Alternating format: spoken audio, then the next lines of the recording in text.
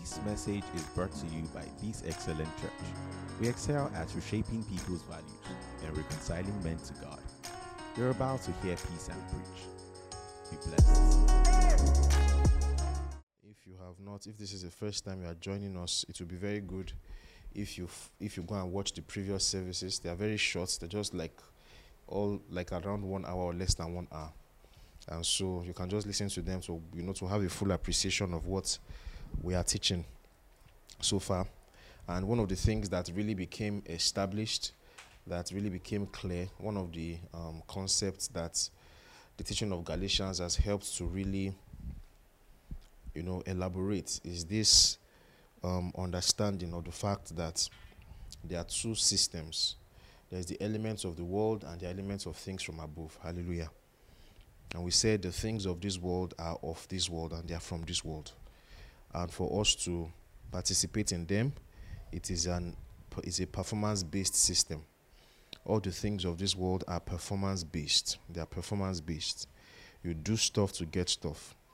But the things from above are God's love-based. They are God's disposition-based. Therefore, to maximize them, you have to respond. You have to receive. You have to respond. You have to receive. And so, in the book of Galatians, the summary basically is that this church in northern Turkey, what is today Turkey, northern Turkey, north of where Paul was born, was a heavily pagan town. The major religions that they were worshipping there were the cult of Cybele, and they were known for the cult of Augustus, Caesar Augustus, the adopted son of Julius Caesar. They were known for that cult that was devoted unto him. And we know that while Paul was preaching there, he fell very sick, and but in his sickness he preached the gospel to them, and he had a great fruit of converts in that town. And then he left them. And then when he left, certain legalistic Jews who were formerly Pharisees and were hiding behind the authority of Apostle James, the Lord's younger brother, they came into Galatia to try to sway the Galatians, who were Gentiles, formerly pagans. They are not Jews. And they tried to sway them into believing that their justification is not complete except they do certain things from the law of Moses. That their justification is not complete except they do things from the law of Moses. They began to tell them that they had to do some things from the law for them to be justified. And Apostle Paul spent this book, this book was focused on addressing that issue, thinking that the law of Moses can justify you, and begins to tell us that, see, the law of Moses that cannot justify. Nobody, not even our ancestors, that means not even the ancestors of the Jews, were able to bear the burden of the performance-based system of the law of Moses. Nobody was able to bear it. So that both those that came from James and Peter himself, who fell or who slipped into the momentary era of hypocrisy, none of them could really keep the whole law, and it did not make sense for them to try to put it on the Gentiles also, Gentile Christians. And he began to say that the only motivation for them the reason why they were doing that, the reason why those guys from the legalistic Jews were doing this to these people, was because of power, was because of influence. They wanted to gain more influence over the church, and so they were using their gospel to, there's certain, that's why I always tell you guys that volition precedes intellection. When you have made up your mind that you want to continue to have monopoly over the religious institution, the kind of doctrines that your brain will rationalize will follow that motivation you have. Your volition precedes your intellection. Your will determines how you rationalize things. Most of the time, in fact, not most of the time, all of the time, people work out their understanding from what they have made up their minds to do. So, most of the time, you are tackling with a problem from the will of people. You are tackling a problem from the hearts of people. And so that is why not all volitions are equal. That means that not all wills, not all hearts are the same. A person whose heart is, I want to know God, is different from the heart of I want to enslave people. A man whose heart is I want to know God is going to hear God. God is going to reveal himself to him. And when he looks at the scriptures, because he wants to know God, what will come out from that motivation are things that will enable him to know God. But when a man's mind has been made up, when a man has made up his mind that I want to do certain things in my life, the kind of way he will think, the way his mind will process things will follow the line of what his mind has already been made up to see. Hallelujah. So volition always informs your intellection. And so that's what happened to these people, right? So all their philosophizing and all their theology about legalism basically was just to do what they had always wanted to do. Something they did in Jerusalem, something they wanted to do to the Jewish Christians. They also wanted to do to the pagan Christians, which is they wanted to bring them under bondage of the law so that they can continue to have the monopoly of what do I put it now? Give me a word for it.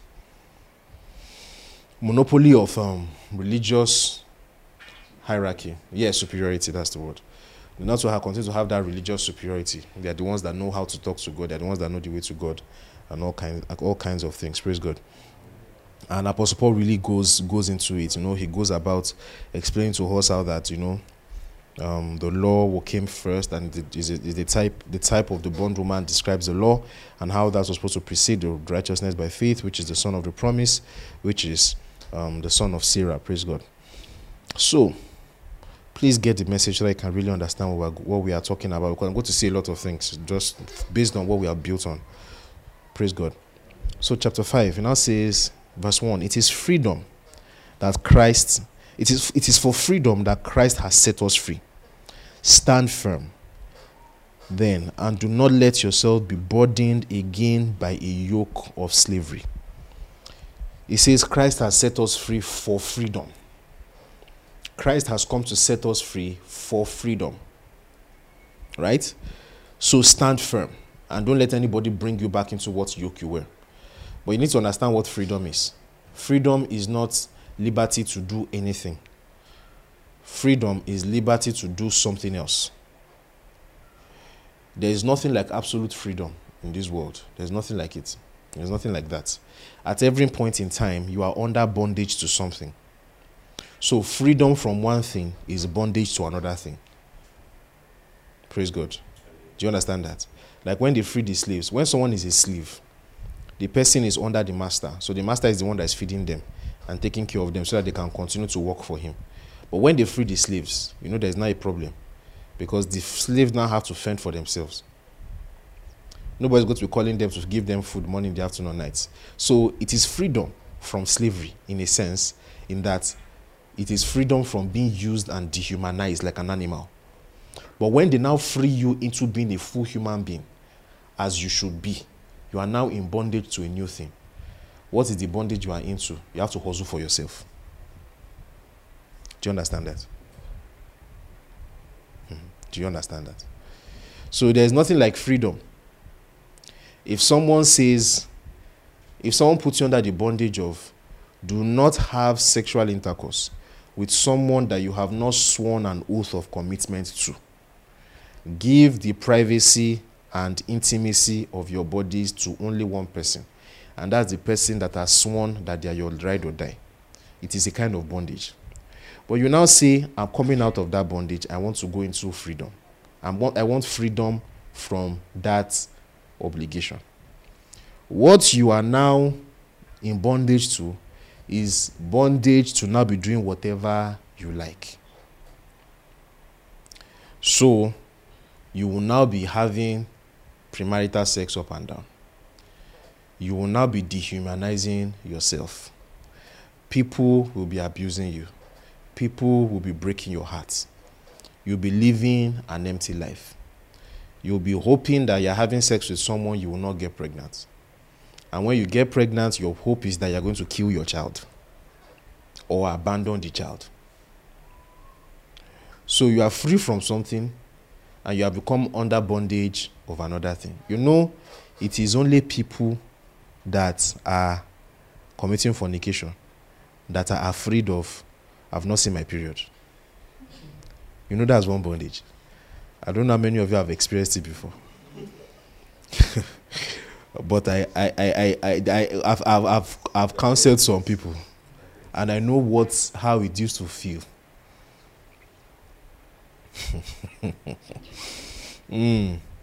I know what it's like when people panic. Pastor Sam, we have not seen our period. You know that's the bondage. That kind of bondage is people that have not done something. They don't used to have that kind of fear.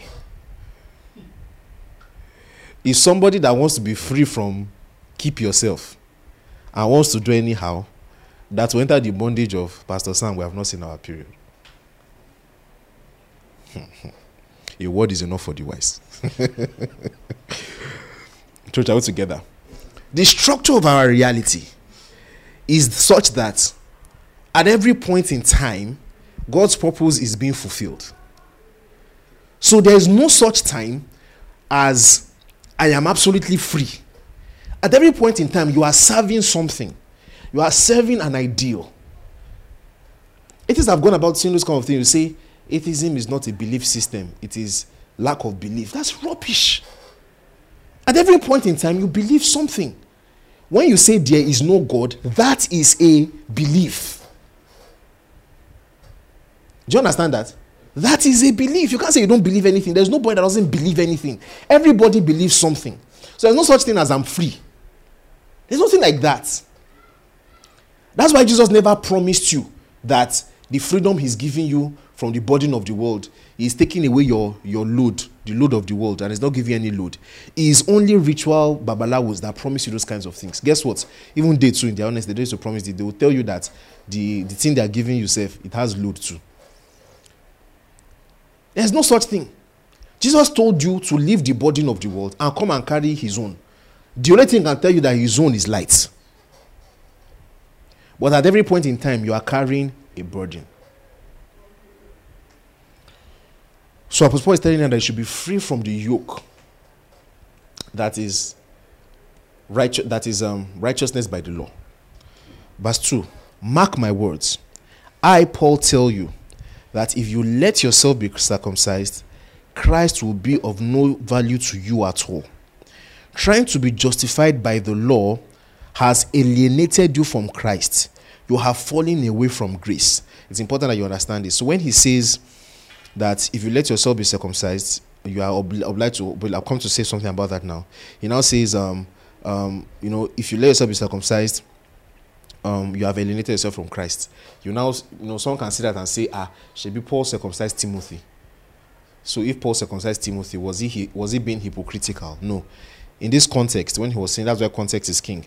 In this context, the circumcision was talking about people that were circumcising themselves and seeing it as a way to be justified by faith. So that's why he says, look at verse 4. You who are trying to be what? Justified by the law. Do you understand that? So it was not what he did with Timothy, where he said, let me circumcise you so that I can give me rest of mind. So people will not be asking you foolish questions. Or when he went back to Jerusalem to do he did the Jewish rituals before he got imprisoned in Jerusalem. Luke tells us that when he got back, he shaved his hair to do repentance. He did all the cleansing things and all that. He wasn't doing it because he was trying to use it to justify himself. He was playing politics with it. Do you understand that? So he is talking about the Galatian impulse to think that when they circumcise themselves, they will now enter a new level of righteousness that they didn't have before. Because that's what we're telling them. If you circumcise yourself like us, there are levels to this thing. There are levels in God. There are levels in God. When you are believed by faith is one level, but when you now circumcise, you see doors open in your spiritual work. It's kind of rubbish they were telling them. Paul said, if you are trying to be circumcised, so that you can be justified, you have alienated yourself from Christ. And he said something very interesting here, which is something that I want to say. He said something very interesting. He said, I declare to you that if you are circumcising yourself so that you can be justified by the law, then that means that you are obligated to obey the whole law. I can preach a whole message on this. The problem with a lot of people, and I'm going to just talk, is Bible study. Especially in all these our Pentecostal circles, is that people have not really read their Bible and people are not really thinking. This thing Apostle Paul said is very, very critical. He says, if you want to be justified by the law, you cannot do one and say, they came and said we should be circumcised because Abraham was circumcised, and you will now stop there because you think it's the way to be righteous. Do you know what Paul said? He said, if you start with one, you have to do all. Because think about it. You say, let us pay tithes. Because if we pay tithes, that's the way God will not send devourer to us. Are you hearing? He said, let us pay our tithes. If we pay our tithes to God, God will protect us from the devourer, and God will bless us and open the heavens upon us. As if, okay. Now, fine. What about offerings? Like I was telling someone that was saying, let's pay tithes, but let's give offerings. I said, bro, the scripture you are quoting that said you should pay tithes also says you should pay offerings. Offerings was not optional. Are you seeing that? You see what Paul was saying? I said, if you do one, you must do all. Just wait to follow my thoughts. You understand now what he means. Let me explain to you what Paul means. He said, let's pay tithes, because God said if you pay tithes, he will chase the devourer away from you. Okay, fine. What about offerings? Okay, we have to pay offerings. Good. Let's add that to it. So we are no more giving offerings. We are now paying offerings too, so that God can take devourer away. Fine. Okay. What about the way we pay the offerings? Because you cannot just say you are giving tithes, you are paying the offerings. According to that law, there was a way to give the offerings. There was a way to give the tithes. Are we going to go and stand at the temple and give the prayer that you usually say when you are dropping the offering and the tithes? Because they come together. You say, well, okay, I guess so. Since we are paying offerings and tithes, then let us do that. Okay, fine. So, as we are saying the prayer, are we going to do the ritual cleansing? Are we going to do the English word for it? For the ablution? Because it comes together. You cannot say we are paying tithes. There's a punishment for tithes. There was a punishment for not doing ablution too. Okay, so since we are giving tithe and offering, so let's just quickly do the ablution. Good. So when we are going to drop it on the day of the Sabbath, must we also observe the Sabbath? Observe my Sabbath and keep it holy. If you don't do it, there's punishment for you. Are we going to do that also? While we are at it, does that mean that we should not eat shrimp? You now say, no, Pastor Sam, we're getting too far. Let's stop at tithes. Why? Based on what exactly? Based on what exactly? You say, let's stop. We say, let's not. So what? Why are you stopping at tithe?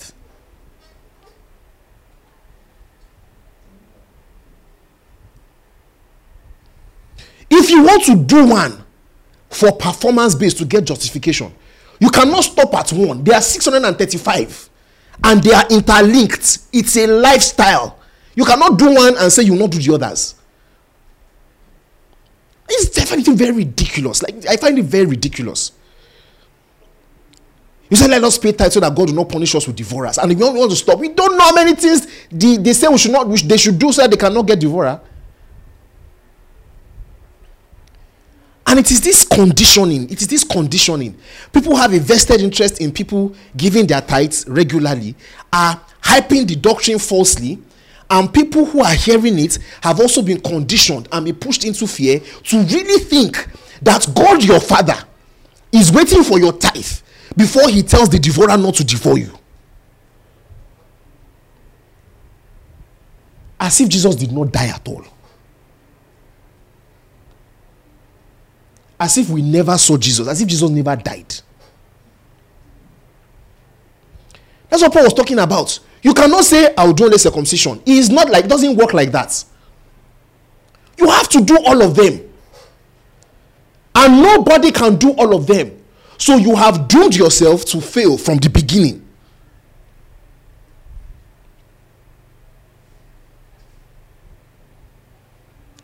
Stretch out together. For through the Spirit, verse 5. No, let's read verse 4 again. Now it says, you who are trying to be justified by the law have been alienated from Christ. You have fallen away from grace. So you have separated yourself from the grace of God. You have decided to save yourself. You have separated yourself. What's the name of that boy? I'm subbing you. This is your sub. You have separated yourself from the grace of God. You have decided to pay for your grace by yourself. It says you have been alienated from Christ. It now says, verse 5, for through the Spirit we eagerly await by faith the righteousness of which we hope. For in Christ Jesus there is neither circumcision nor uncircumcision has any value. The only thing that counts is faith expressing itself through love. So the only thing that matters is faith expressing itself through love.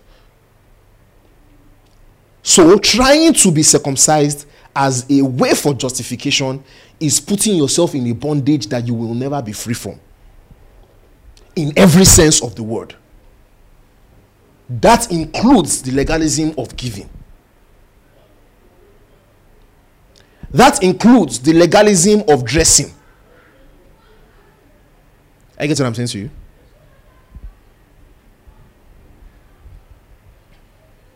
That includes all legalism. You cannot start one and not go all the way. So that's why inside of a Christian, a believer, trying to go back, there is a very core foundation irrationality. It's a foolishness. When a Christian is trying, that's why he calls them, are you foolish? Is something wrong with you? He said, have you been bewitched? There is a core foolishness in believing in the grace of our Lord Jesus and try to live based on the law of Moses. There's a foolishness inside. You want to pay tithe, but you want to give offering.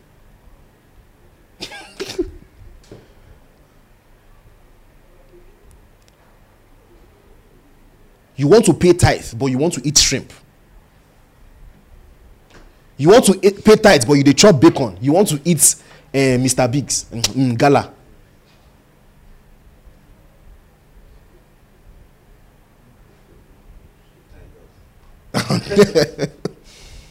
I mean,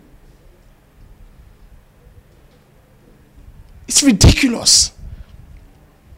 Verse 7. You were running a good race. Who cuts in on you to keep you from obeying the truth? That kind of persuasion does not come from the one who calls you.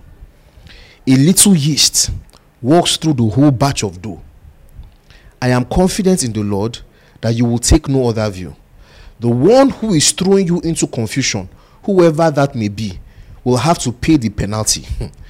Brothers and sisters, if I am still preaching circumcision, why am I still being persecuted? In that case, the offense of the cross has been abolished. As for those agitators, I wish they would go the whole way and emasculate themselves. You see that emasculate is said there is NIV trying to make it sound nice. That word actually means I wish they would go and castrate themselves. So let me tell you the context of that, what it means. So the cult of Cybele, which is one of the religions they do in Galatia at the time, the men in the cult, so this is what they do. The men in the cult, they are cross-dressers. They were like transgender people. The men will be dressing like women to worship Cybele.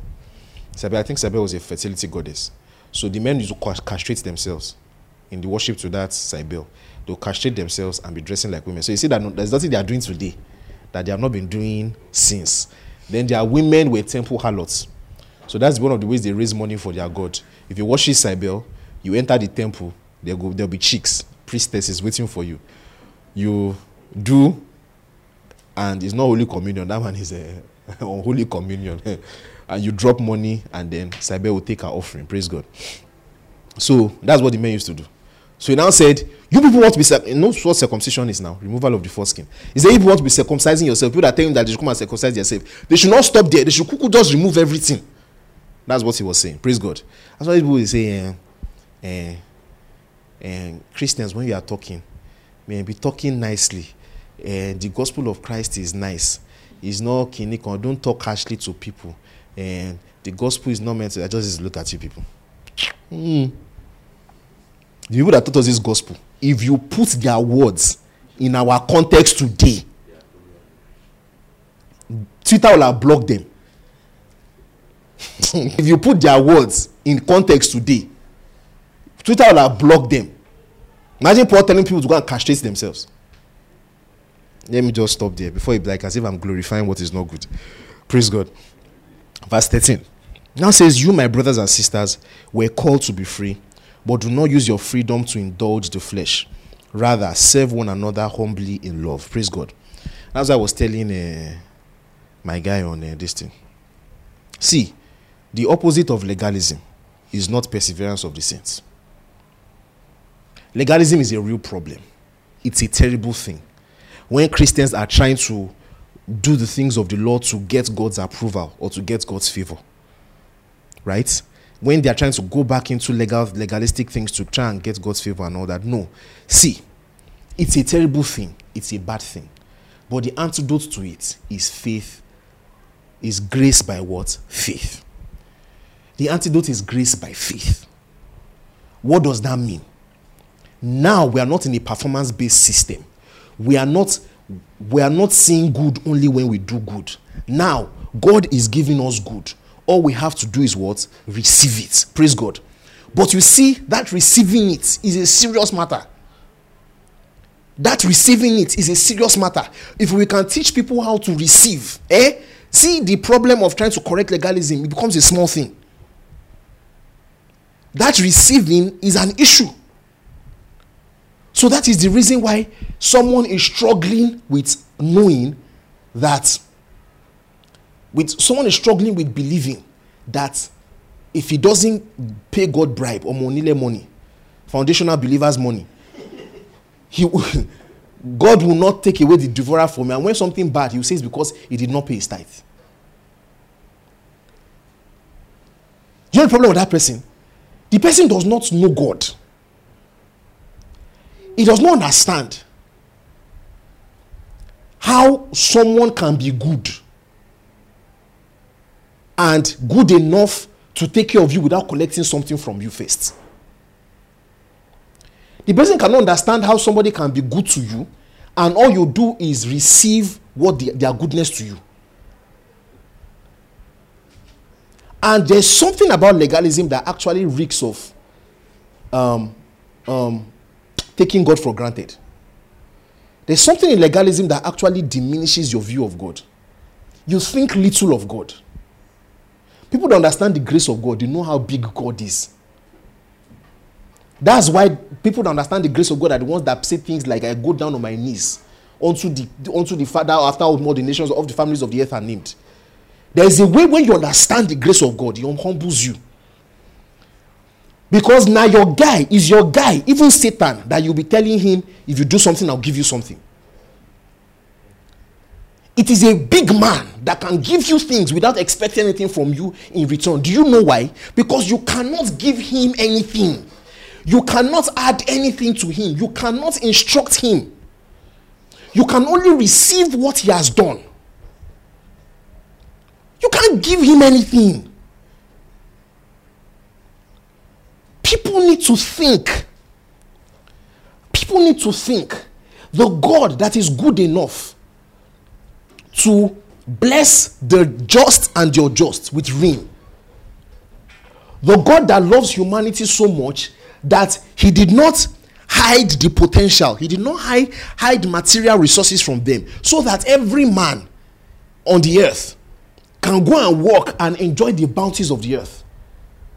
Like Apostle Paul says in Acts chapter 13, that the same God that blessed you with rain from heaven so that you are able to eat and your belly will be full, that kind of God is the God that will now wait and suffer, come to the earth, die, rise again, only for you to come and be saying, give me 10%. If not give me, I go wound you.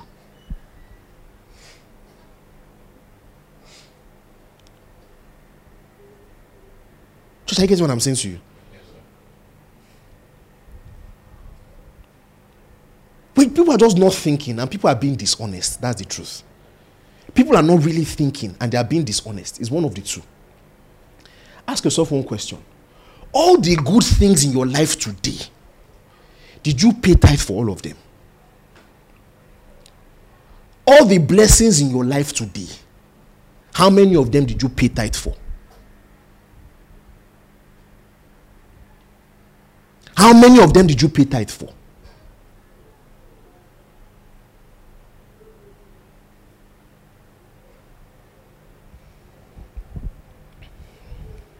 So he now says, but do not use your freedom to indulge the flesh. Rather, serve one another. So what is now telling you that, see, now that God has demonstrated his love towards us, what we do is that we now receive it. But this is the thing about receiving it. Once you have received it, receiving God's disposition towards us compulsorily comes with a change of attitude towards God. Do you understand what I just said now? Do you understand what I just said now? Let me say it again. When you have received God's disposition towards us, when God has demonstrated his love towards us and he shows it to us, what we are doing now is to receive what he has done. But guess what? That heart of receiving what he has done, by necessity, is not contingent. By necessity comes with a change in disposition also towards God. Do you understand that? So that is the reason why if God loved us first and then we now love him, it is because we love him that we will give to him. Do you understand that?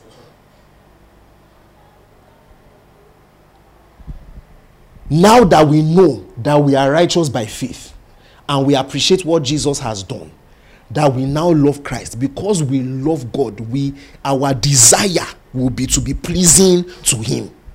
That's why I've been saying this thing for years. There are some questions that the answers are not in the epistles because they are stupid questions. I've been saying this thing for years. I've been saying this thing for years. Questions like, if a believer is committing sin, will he go to hell, is a stupid question. There's no answer in the scriptures. Go and check. You will not see. Do you know why? There is no believer that will be sinning. Go and check. It is. You will see now as we go down. It is implied. Every single place where Peter or Apostle talks about conduct, Christian conduct and righteousness by faith, he keeps saying that thing and then judgment for people. They keep doing it, all of them. You see them keep doing that thing consistently. You see him do it in 1 Corinthians chapter 6, do it in 1 Corinthians chapter 5, chapter 6. You know, you see Apostle Peter do it in 1 Peter chapter 2, chapter 3. You see them to keep doing that thing. They will say, this is what they will say. You see, he did the same thing in Galatians chapter 5. This is how they will say. They will say, don't behave like this. The people that behave like this, judgment is coming upon them. But you are not like this because you're a child of God. Go and check consistently. Consistently, go and check. You people keep looking at the Christians that were writing this Bible at this time as if they were like you, where they had mega churches and people were not saved, but they don't know whether they were saved, but we're just going to church to go and hook up with girls and all those kind of things. So people that are saved, the people that are not saved, we don't even know. Even the people that are in a pastor themselves, some of them are not even saved. You don't even know. And you think that they're like, that's why those Christians are coming up. In those days, you are either saved or you are not. Those that are saved know themselves, and it will show in their behavior. And that's why when Christianity first came to Africa, to Nigeria, when being a Christian meant you will break away from your pagan family and break away from your Muslim family, like my mom, that became Christian and they chased out of the house without clothes. They don't chase you out of the house without clothes, and then you go on the road and be dancing makosa. When they see you, they will call you born again. So the question of, can a Christian that is committing fornication go to hell? The answer is, Christians don't fornicate. Do you understand what I just said to you? But there's no but. There's no but. And so that's why the hard stance of some of the old timers still makes more sense. Their hard stance was, if you are behaving a certain way, we don't believe you are saved anymore.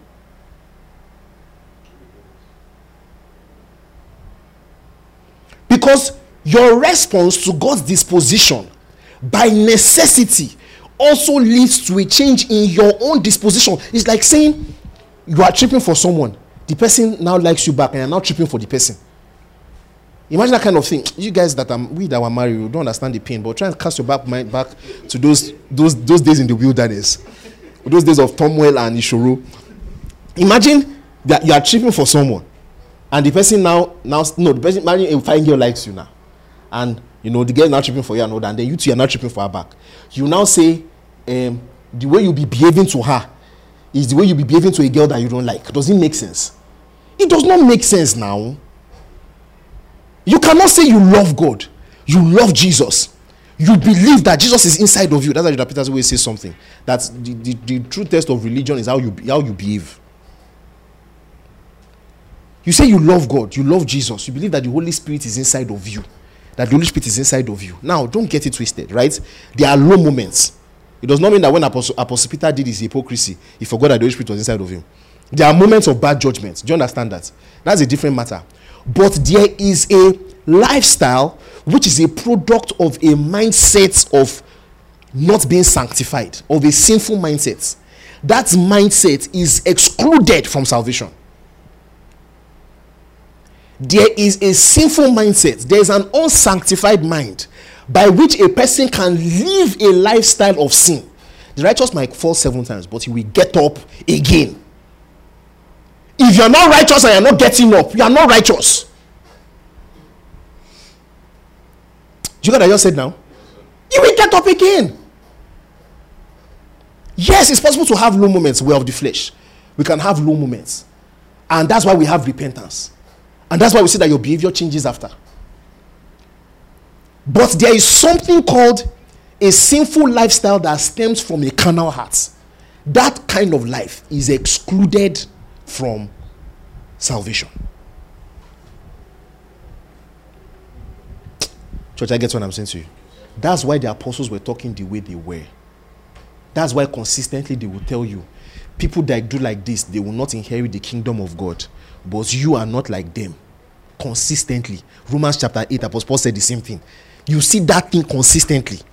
He will say, people that behave like this, they are not going to heaven. But you are not like this because you are a child of God. You cannot be behaving like this. You are not expected to be living like an unbeliever if you are a believer. In the same way, you are not expected to be holding your resources to yourself. After you have understood what Jesus did for you, and you understand the value of salvation, the gospel of Christ, you cannot be holding your money to yourself and say you will not give. Nobody needed to tell the early church that they were selling their property for the sake of the gospel. That is the Christian behavior. You are not paying tithes to Omonile. You are giving because you love God. He doesn't need to give you anything in return. He has given you more than enough already. Do you understand? He has given you more than enough already. He does not need to give you anything again to impress you. See, part of the reason why people think like this, because they don't, I'm about to say people are not saved. They don't understand salvation. God has given you everything. Put himself inside of you. You now think it's 10% of your 150,000 naira salary that will now impress him. The God that created the whole universe put himself inside you.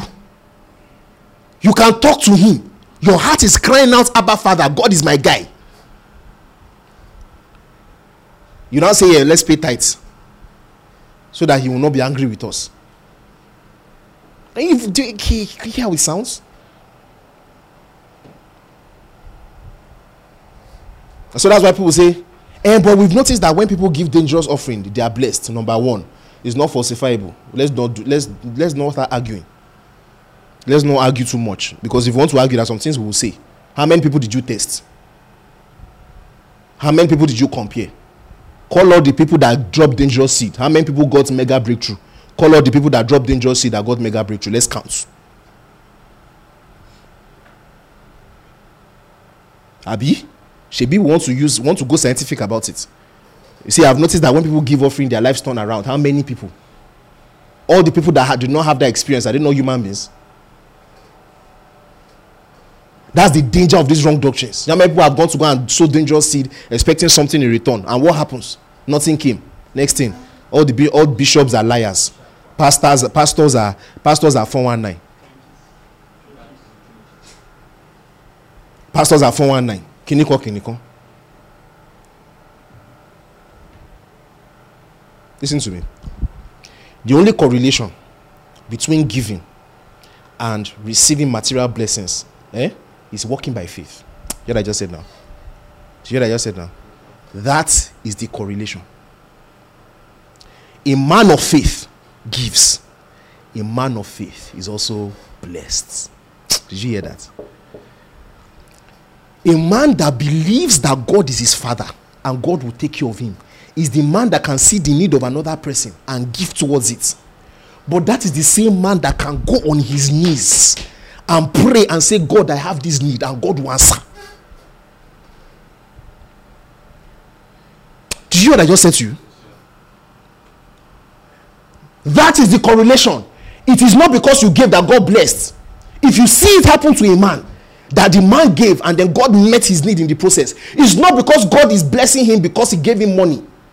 No, that man is a man of faith, and his faith has drawn the supply of the Spirit. It is faith. It's always been about faith. The just shall live by faith. It's by faith. It's about faith. It's about believing in God. It's about believing in God. It's about knowing God and believing in him. It will affect your giving. It will affect your conduct. It will also affect how you enjoy the privileges of salvation. It's all about faith. God did not bless you because you gave him money. You gave because you are a man of faith, and you were blessed because you are a man of faith. Should I get what I'm saying to you? And so that's why men of faith are patient. It is a man of faith that can give when there's a need, and it's like as if nothing is coming, but you'll be patient because his faith is in God, and he can wait until the end. He can wait as long as it's necessary for him to wait. Do you understand that? It's also men of faith that are not deceived by charlatans. It's also men of faith that are not deceived by charlatans. He's a man of faith that will not go for a program, and because people are shouting, falling under the anointing and doing and then one pastor now comes up and now says, if you empty your account now, by tomorrow morning you are going to get alert. A man of faith cannot fall for that kind of scam. The man that believes that he's giving to God to get something can fall for that scam. You know that? You see, there's a dangerous anointing on my head. If you want to tap into this anointing, give $1,000. A man whose faith is in God, not in man, will not fall for that. Because he will look at you like, since when did you start manufacturing anointing?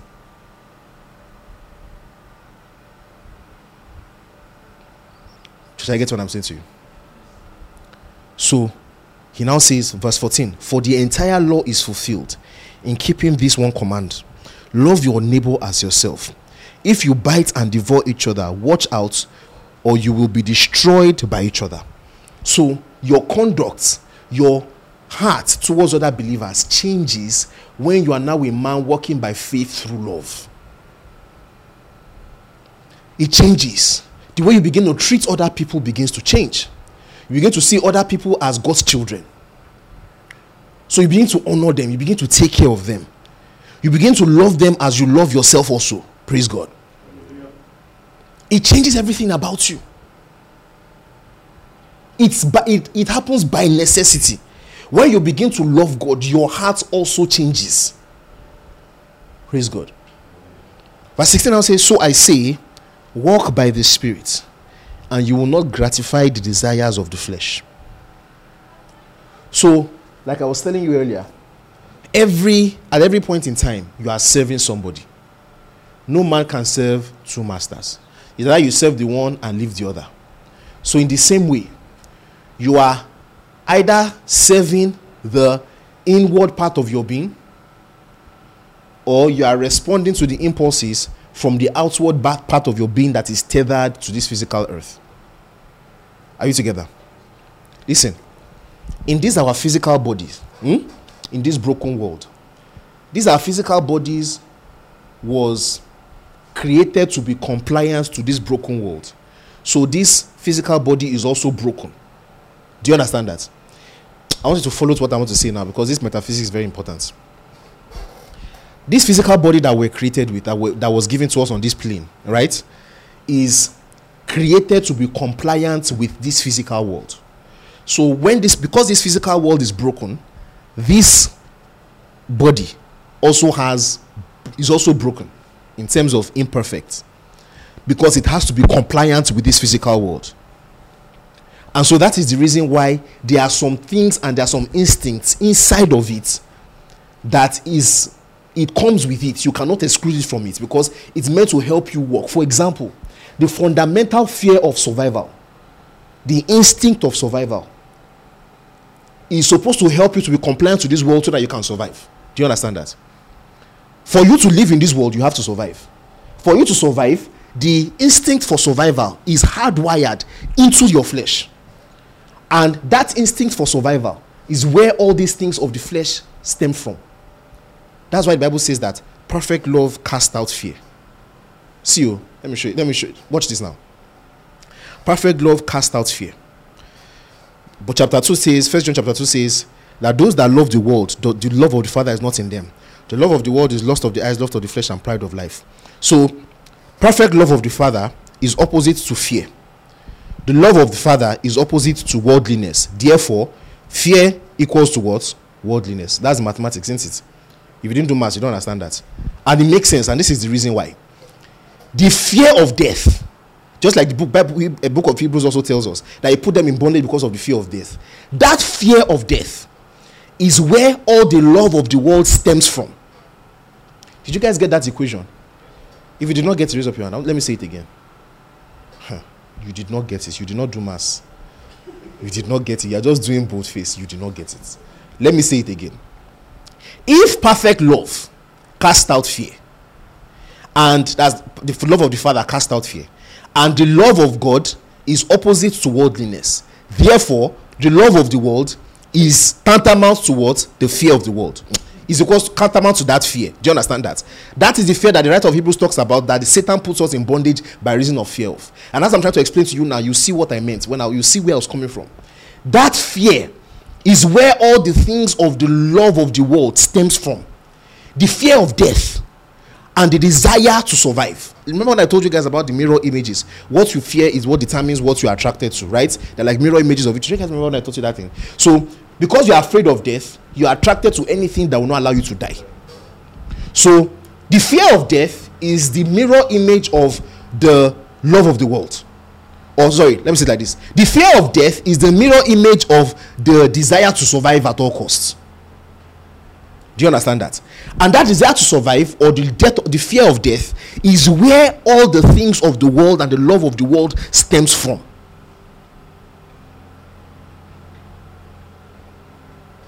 The desire for fornication, where do you think it comes from?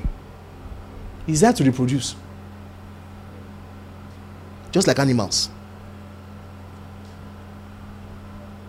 Anger, where does it come from? When you're angry, where does it come from? It's not when you are threatened. When someone is encroaching into a place and you feel, you are feeling vulnerable. That's where let me not talk so much. Let's go and check it. Now says, verse 16. So I say, walk by the Spirit, and you will not gratify the desires of the flesh. For the flesh desires what is contrary to the Spirit, and the Spirit what is contrary to the flesh. They are in conflict with each other, so that you are not to do whatever you want. But if you are led by the Spirit, you are not under the law. Do you see that again? Do you see what he just said? You see what he did again? I was telling you earlier. He says, walk in the Spirit and you will not gratify the desire of the flesh. He now says they are in conflict with each other. He now says, if you are led by the Spirit, you are not under the law. So he's now telling you that those that are under the law, those that walk by the flesh, does not pertain to you, because you are led by the what? Spirit. Because they don't expect you to have both. It's not possible. Praise God. I was about to say it's not possible. Verse 19. The acts of the flesh are obvious: sexual immorality, impurity, debauchery, idolatry, and witchcraft, hatred. If I start taking all of these things one by one, it's already another message on itself. You see, all these things, they are all manifestations of the fear of death and the need for survival. Sexual immorality and the ability and the desire to have sex with everybody, it comes from the basal instincts for reproduction. It comes from the basal instincts for reproduction. But guess what? The Bible says that the spirit wants something contrary to the flesh. Now that you are saved and the Spirit of God dwells inside of you, the things that your body is afraid of, they don't apply to you anymore. So that means that the concerns of your spirit are different. The concerns of your flesh are things that will make you survive on the earth, but the concerns of your spirit are for things that are higher and are more lofty. So because of that, what the things that pertain to your spirit will be different from the things that your flesh wants. Do you understand that? And so that's why the things that come from your flesh are always things that have to do with survival. And that's what I was explaining to someone some time ago. Was it Twitter? The person asked a question. I was explaining to someone that's why there are some things that are of the flesh that are done within the ambits of the spirit that are correct. So the flesh itself is not evil. It is when the flesh is ruling your life based on that desire for survival that you are walking in evil. That's why when a man and a woman who are married have lust for themselves, it is Holy Communion. Did you hear that? Did you get that? That's why when Jesus shows up in the temple and sees people buying and selling, he can get angry with them. Do you understand that? So this idea that don't get into the Gnostic heresy and begin to say the flesh is evil. No, the flesh is not evil. It is when you allow the flesh to run by itself that is what? Evil. So you see, sexual immorality, impurity and debauchery, that means that all those hedonistic lifestyles that come from sexual stuff, enjoying yourself and giving yourself to the pleasures, all those desires for pleasures all come from the human instinct and the fear of death. Praise God. Pleasure makes you feel alive. Pleasure makes you feel like, makes you feel alive. So the human flesh is always gravitating towards pleasure. So impurities, debauchery, all those kinds of things come from that. Idolatry and witchcraft, the use of supernatural things to try to achieve things on the earth, it comes from that place of the flesh of fear of death. That's why you see in our African paganism, especially this very distorted one, where we are doing all kinds of using witchcraft to harm people and all that. It comes from the flesh. It comes from the fear of survival. You want to take advantage of another person, or you want to destroy another person's life because of yourself. Another person's business near you is doing well, and you think it's taken away from your own. So you go and do jazz to destroy the person's business. All those things are from the fear of death. And that's why the Bible tells us that Satan uses it to put us in bondage. He said hatred. Where does hatred come from? Hatred comes from fear. It comes from fear. You hate what you fear. When you are afraid that a person can harm you, or a thing can harm you, or kill you, so to speak, that's where hatred comes from. That's why you don't hate things you don't fear. Do you understand that? Do you understand that? See, I just hate rats. I hate cockroaches. You don't hate cockroaches. You're afraid of cockroaches. That's why you don't hate dogs, because you're not afraid of them. Because the dog is cute and you like it. But the dog that you're afraid of, you now say, I hate that dog, it's too big, it's biting. How won't you hate it? It's because you are what? Afraid. That's where the instinct for racism and tribalism comes from. People that are from outside, that are not our family members, that we don't know. We don't know what they are up to. We are unsure. So we are afraid of what they are capable of. And that's why we have the instinct of hating them. Racism and tribalism and xenophobia and all those things. Do you guys understand that? That's where hatred comes from. That's why pastors hate themselves. A pastor subdued you, or is angry at you, or preached against you. What you are doing is that you are afraid that the person's preaching can affect your image and tarnish your image. So what do? You hate them. Praise God. That's why I don't hate the people that ratioed me that time. Do you know why? Because I'm not afraid. They've made me realize how much the rich I have is, so I'm happy with them now. So they should continue to amplify. I cannot hate you if I don't fear you. It's the person you are afraid of that you hate. I guys get what I'm saying? Jealousy. Where does jealousy come from? Fear. The person has something that you don't have. It has reminded you of what you don't have. You are afraid that you don't have something that the person has. Your reaction is to what? Be jealous. Fits of rage, anger, when you are angry, is from what? Fear. Selfish ambition, fear. Dissensions and factions, just like I told you now, all those kind of we versus them spirits, fear. Envy, even drunkenness, drunkenness, orgies, and the like. All those things are the instinct of the flesh for survival, giving itself to things that it feels will help it to maximize its survival. Praise God. All those things are from the fear of the flesh. And he now says, I warn you, as I did before, that those who live like this will not inherit the kingdom of God. He says, those who live like this. Look at all these things. Imagine someone is living like this and he says he's born again. Will you believe? Praise God. Will you believe the person? That's why Paul says those that live like this, they cannot inherit the kingdom of God, because they are not children of God. Hallelujah. Verse 22. But the fruit of the Spirit. So now that we are from above, now that we have received the Spirit from above, and the Spirit inside of us is not afraid of, it does not have that instinct for survival, those fear of, the things that the flesh is concerned about, survival. The Spirit inside of us is concerned about the higher things, the lofty things, how to do the will of God, how to be pleasing unto God. That's why the things that Spirit is looking for, the things that Spirit is targeted, is aiming at, are things like love. Because every man is created in God's image, and God loves all people, and so that Spirit inside of us loves people. It's peace, it's forbearance. We can bear things for long because we are now looking to loftier things. We are not concerned with the things of these elements of this world. Our eyes are now set on higher things, so we can bear things. We can bear carnal things that are temporary. We are kind, not nice. Do you understand? We are kind. Being kind means to be good to people. Being kind is to be good to people. That's why when a person is in a place where they don't have any source of income and they are completely incapable of any income for themselves, when you give them handouts and you give them money to eat and to survive, you are being kind to them. But at the same time, when you see an able-bodied person that has opportunities and has been leeching off other people for a long time because he's getting money easily, it is kindness not to give the person handouts. Go and work. When a person refuses to pray, we say, let us come and pray. You say, you are not going to pray. Come and pray. You say no, and then you shout at him and castigate him, and you tell him, go and circumcise yourself. They are foolish Galatians. They are bewitched you. You are crazy. You are being kind to him. Do you know why? Because you are saying what will help him. You are doing him good.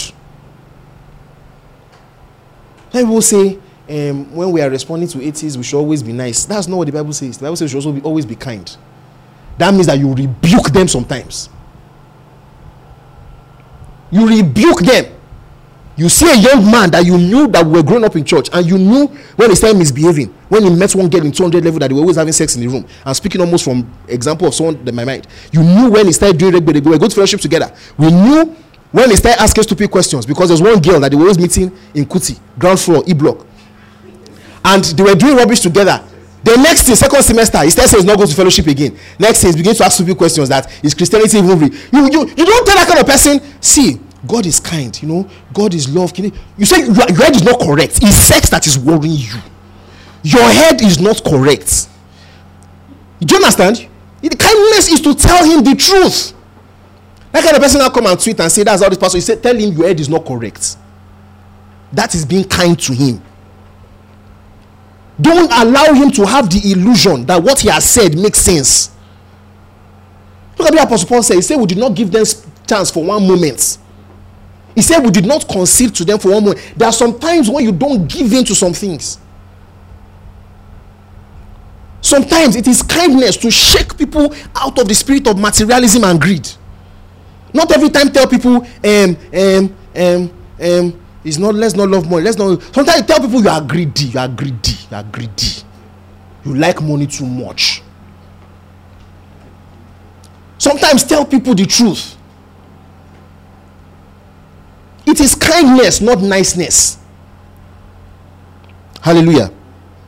That's why love does not have a temperament. There is this idea that love has a gentle temperament. Love does not have a gentle temperament. Love does not have temperament. Love gives it to you as it's what love does. Love is focused on what is best for you. So whichever temperament will help you at every point in time is where love will give you hot. Do you understand that? So if you need blala, love, that's kindness. Do you understand that? If you need a stern rebuke, that is kindness.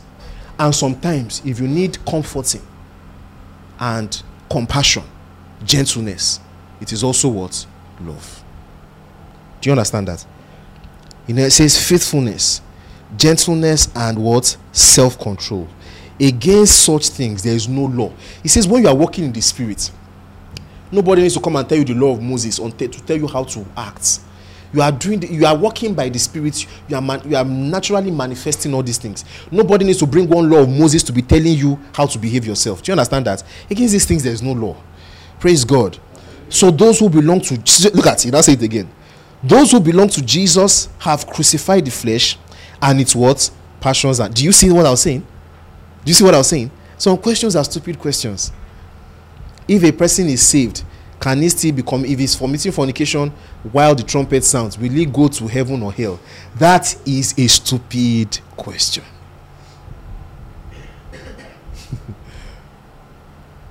He says those that belong to Christ have what? Crucified the flesh with his what? Passions. You have crucified the flesh with his passions. You have. If you're a child of God, you have. And that's why we have to ask ourselves some really serious questions. Should I people that just gather together and they're in church and everything? People need to ask themselves some hard questions. One of the questions you should ask yourself is to sit down and ask yourself, do I really believe this gospel?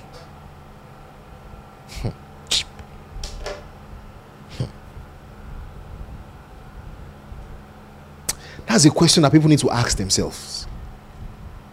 Sit down and ask yourself. That's why we've been reading the Nicene Creed in church. Do I really believe this gospel? Do I really believe that Jesus, the Holy Spirit, is inside me? Do I? If you do, your behavior will not be the same. Me, I've seen it firsthand. That's why people ask you, when did you get saved? God knows, I don't know. I don't know when I got saved.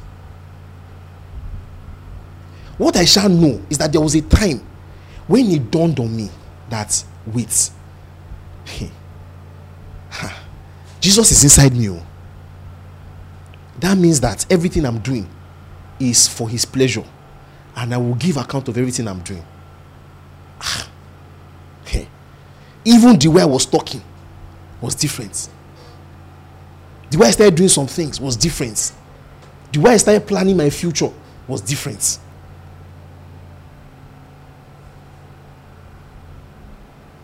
It is that realization that God is inside you, that the Holy Spirit is inside you, that will make you see a woman that you should lust after, that will make you realize that this thing does not make sense. This thing doesn't make sense. This thing don't make sense. God is inside me. This thing don't make sense. That's why I say the love of God constrains us. The love of God constrains us. Hallelujah. It says, those that belong to Christ have crucified the flesh with his passions. So since we live by the Spirit, let us do what? Keep step with his Spirit. Let us not be conceited, provoking, and envying each other. Praise God. So this is another whole thing. Another whole thing. Let us not become conceited, provoking, and envying each other. Don't be afraid. See, envy comes from fear that you will never have what someone else has. That's where jealousy and conceit comes from. That is the reason why you will find yourself not liking a particular person, especially when the person is doing well in a way that you want to do well. When you don't have many followers, everybody is your friend and they're all laughing with you. When you have plenty of followers and people are not paying attention to you, all of a sudden people are beginning to notice what is even saying. They did not know that you were saying something before. When you see someone having something and there's a fear in you that you will not have what they have, that's where envy and jealousy comes from. But when you remember that you are in the will of God for you, and your life is in God's hands, and God's plan for you cannot be thwarted by anybody, you will realize that unto every man his own. what God has done in another man does not take away from what God is going to do in you. Envy will die. You will not even pray about it. Envy will just disappear. Another pastor is doing well and you find yourself envying them, and the next thing, that's when you notice that their doctrine is not good and you begin to notice things are not good. That's why envy, what envy does is that envy opens your radar to other people's faults. Love covers it, envy opens it. Do you understand? Envy opens it. It's when you start to envy someone that you just notice that, why is he walking with his shoulder like this? Have you not noticed it? Well, everybody should start doing like as if you have not envied somebody before. All of us have envied somebody before. Yeah, see this one. See this. Is when someone has something you don't like that you begin to notice that, why is he even talking like that? He's proud. He's proud. But when you love the person, he's not proud. He's just quirky. He's just the way he is. It's just the way he is. But when you don't like the person, you're envious, he's proud. The answer is to recognize what God is doing in your life. Recognize the plan of God for your life. When that happens, you see another person and you know and you can tell that whatever the blessing that person has, it does not take away from what God is doing in you. It's not a zero-sum game. The God that did it for the person will also do your own too. And it's not as if God will do exactly what he has done for the person. What is meant for you, he will do it so that you never have to look at another person's own. Church, are we together? See, let the love of God kill the fear of the things of this earth inside you. Meditate on it. Ponder on the love of God. Ponder on the grace of God. Let it enter your heart. Let it be the subject of your meditation. Think of how much God loves you. Think about it a lot. Think about how much God loves you. Your fear of poverty will die. Materialism, it actually comes from a fear of poverty. That greed and grabbing thing, it comes from the fear of poverty. That's why you think that if you can give God hush money, he will make you rich. It's fear. People don't want to be poor. People don't want to be poor. That's why you just talk about materialism small. Everybody starts sobbing you. Just talk about, let's not be greedy. Let's not be covetous. Everybody starts shouting. God wants us to be prosperous. Do you know where it's coming from? Fear. Fear. It's fear. People are scared of the remote possibility of poverty. They don't even want to think about the possibility that they cannot have money. So it's like an allergic reaction. Just mention materialism, bam, people have started reacting. But the problem with that fear is that it will hold you back from doing the will of God for you. If you are so scared of not having money, if you have to choose between doing the will of God and not having money, guess what you will choose? You will choose money. That's where people that serve mammon, that's where it comes from. It comes from fear of poverty. It's fear of death, but it's not necessary. God will take care of you. God will take care of you. Live content. Live within your means. Trust God. Believe in God. Let the love of God kill the fear of poverty in your heart. Nobody will be able to tension you with their car. Your classmates that went to work in Chevron and they now flying abroad, it will not do anything to you. Let the love of God, let the fact that God loves you, let it be enough for you. Let's bow our heads and let's pray. Let's pray. Let's pray. Let's pray. Let's pray. Thank you for listening to this message. We hope you were blessed.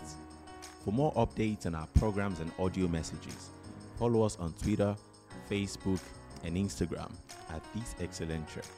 God bless you.